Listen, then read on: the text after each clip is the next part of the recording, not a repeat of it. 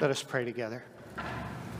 Gracious Lord, thank you for the honor and privilege that you give us to gather together in the name of your Son. We pray that you would open up our hearts and our minds to his presence. Dear Lord, create room in us for that for which you desire to give. And so we do say, speak, Lord, your servants are listening. For it is in the name of Jesus Christ our Lord that we pray. Amen. Please be seated.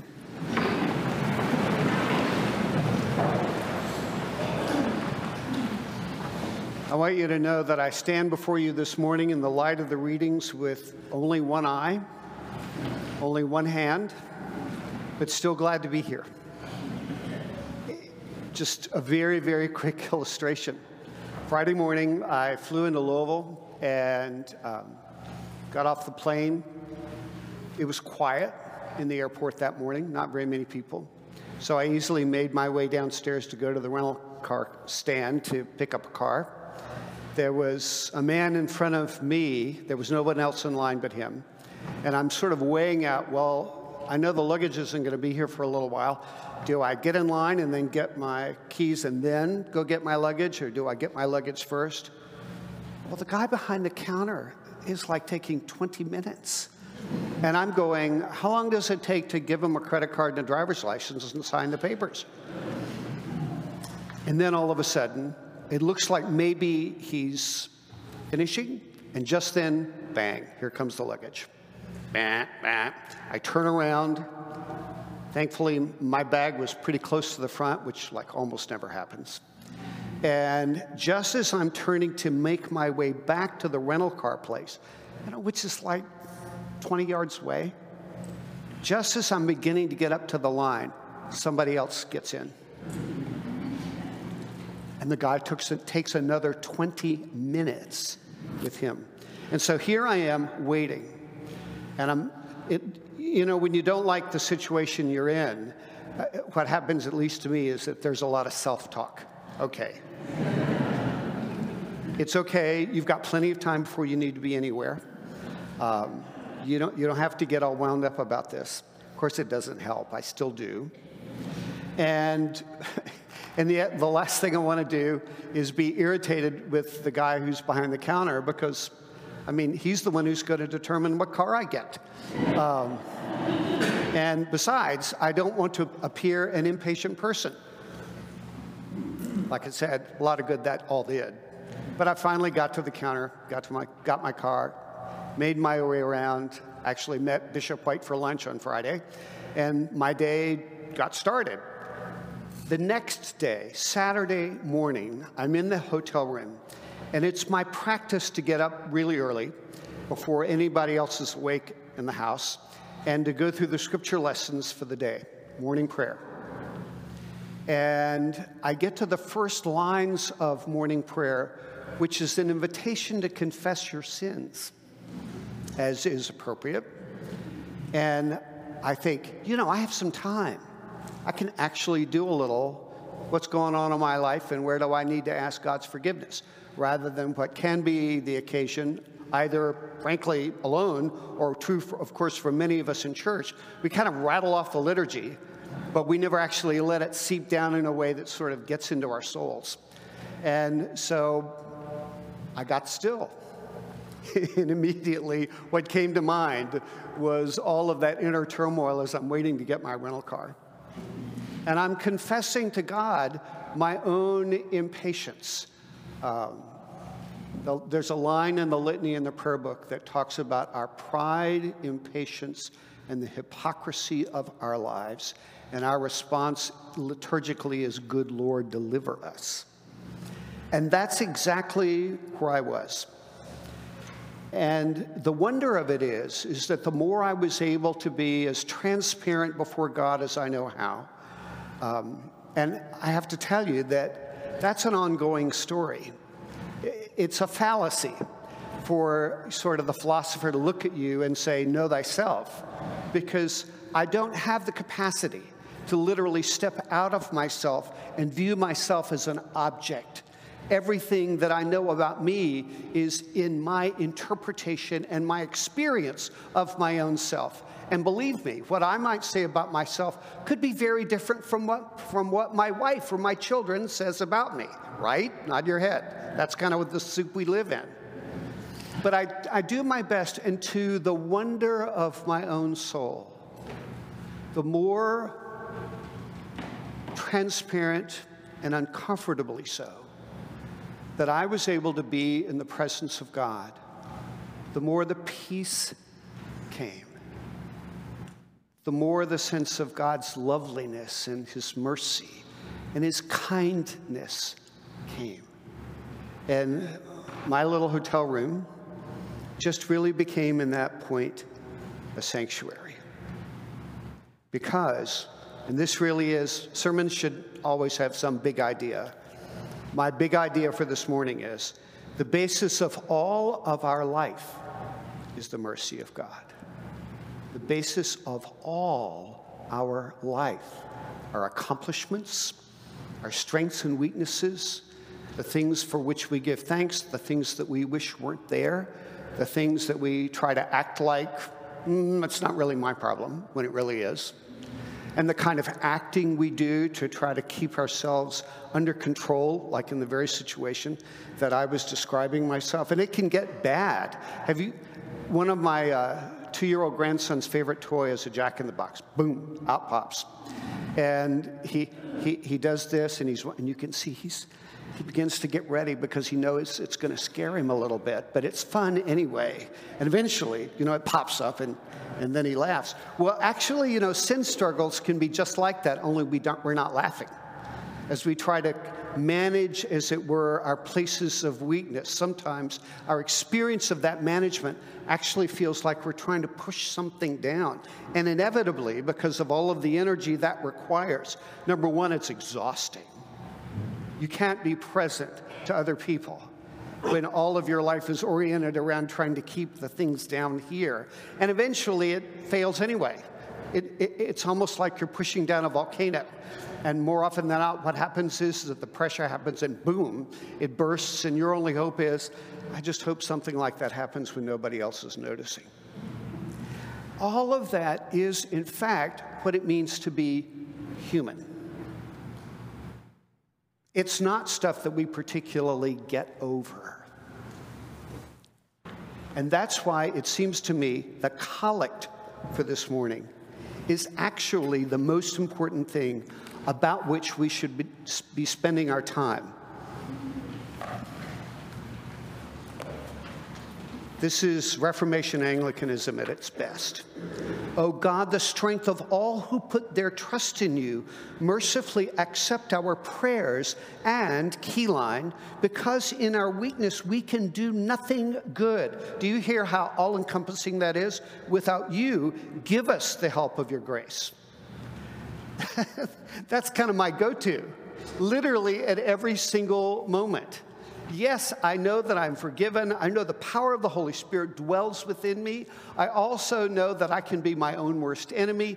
And so what winds up happening, even for me this morning, is I'm listening to the Deuteronomy lesson, the Psalm, the Gospel, all of it. I just feel like, I can't do that. I mean, you need to hear, in some ways, the blistering power of what is being communicated. And it really is all summed up in the first verse of Psalm 119. Happy are they whose way is blameless, who walk in the law of the Lord. Well, who is that? Are you there? In other words, the point of this is that it is, in fact, the rigorousness of these lessons is, in fact, meant to point to us the idea, the thought, the reality that we can't make it. We cannot do all that is, in fact, asked of us. Otherwise, where we're left, if we don't face that in a very real, clear way, is that Christianity or any faith tradition becomes the effort to try harder. And it's exhausting. I mean, a part of the gateway drug for so much of our culture is this quest for self-perfection.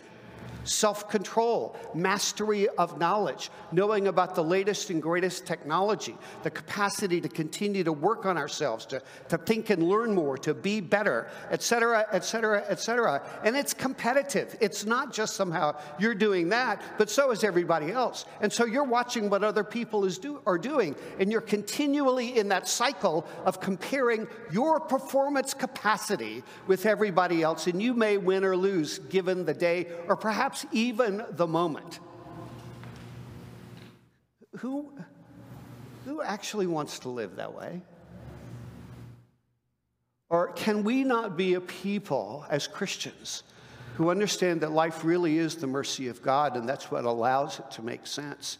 To look at that kind of inner marathon that has no end, the audience that is always around examining us and watching us as to what it is that we will do, and our own inner voice, which is the worst slave driver of all, to continue to perfect and move forward.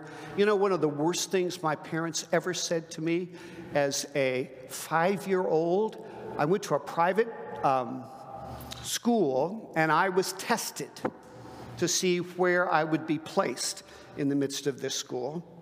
And God help me, I did well. And I say that because that became the cudgel that was used over me again and again and again, literally all through school. So it didn't matter, I might have made all these sort of great grades. If one of those turned out to be less than the best, they would say something to the effect of, you know, you can do better than that. And they meant it. They actually thought they were being encouraging. I mean, I have to give them the benefit of the doubt. But how I read that was, there again, you know, I'm just not good enough. And that's the kind of inner condemnation which drives people to addictions, to a life based on performance and fear, the demand to get ahead and to do well. And believe me, you can accomplish a lot under that kind of slavery. And that's a part of what makes it so addictive. You know how to get results, both for yourself and for other people. But in the end, what you're losing is your soul.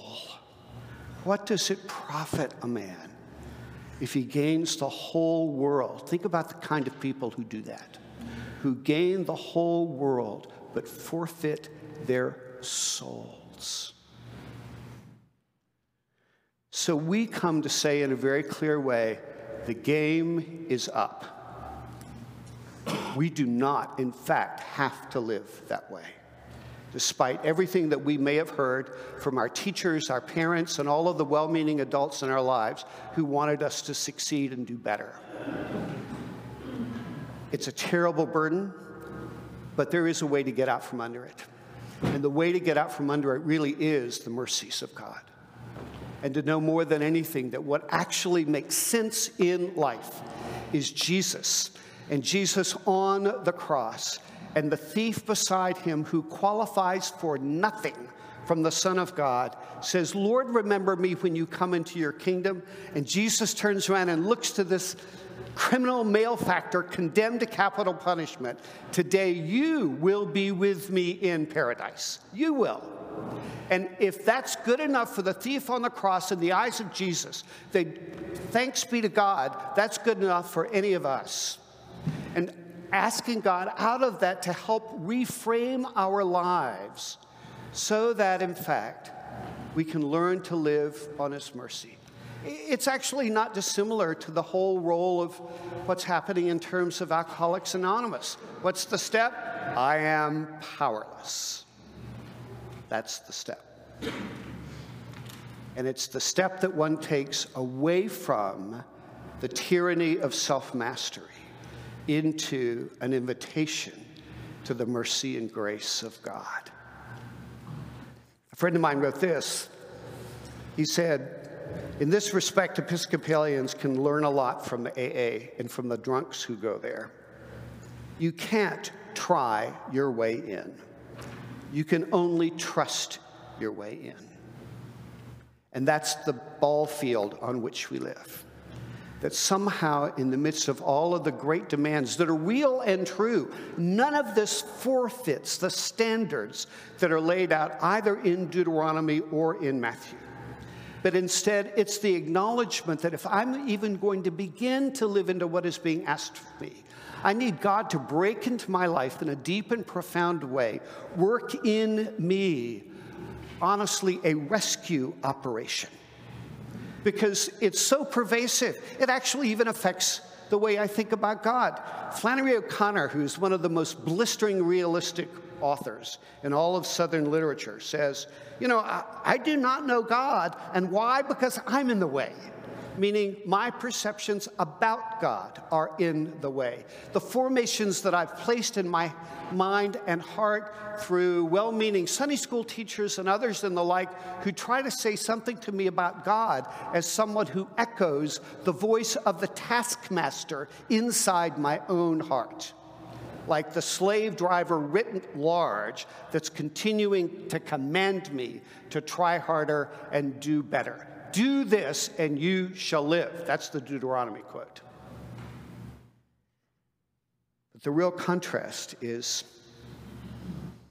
I need God to just see me for all that I am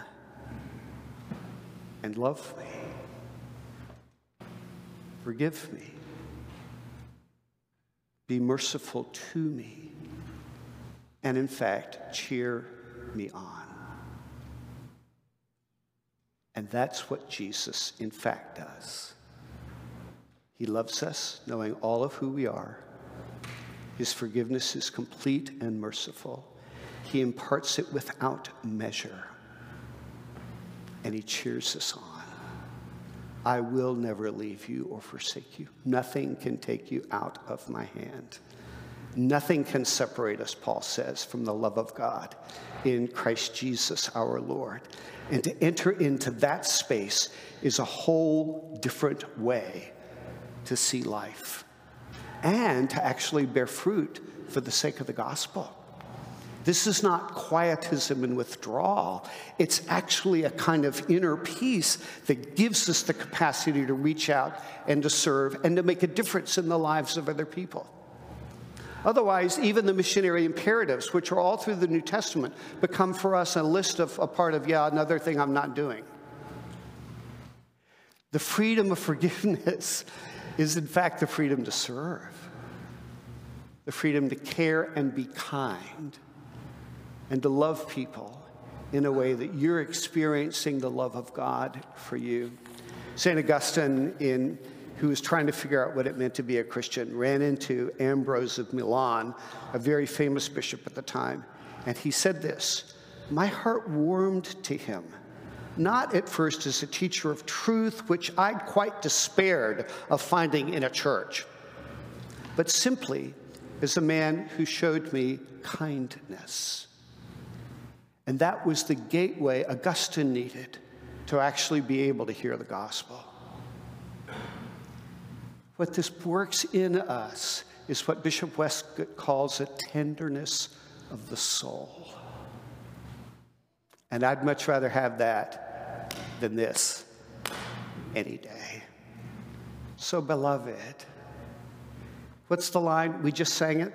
All our knowledge, sense, and sight lie in deepest darkness shrouded, till thy spirit breaks our night with the beams of truth unclouded. Thus alone to God canst win us. Thou must work all good within us, casting all our cares on him, because he cares for us and will never let us go.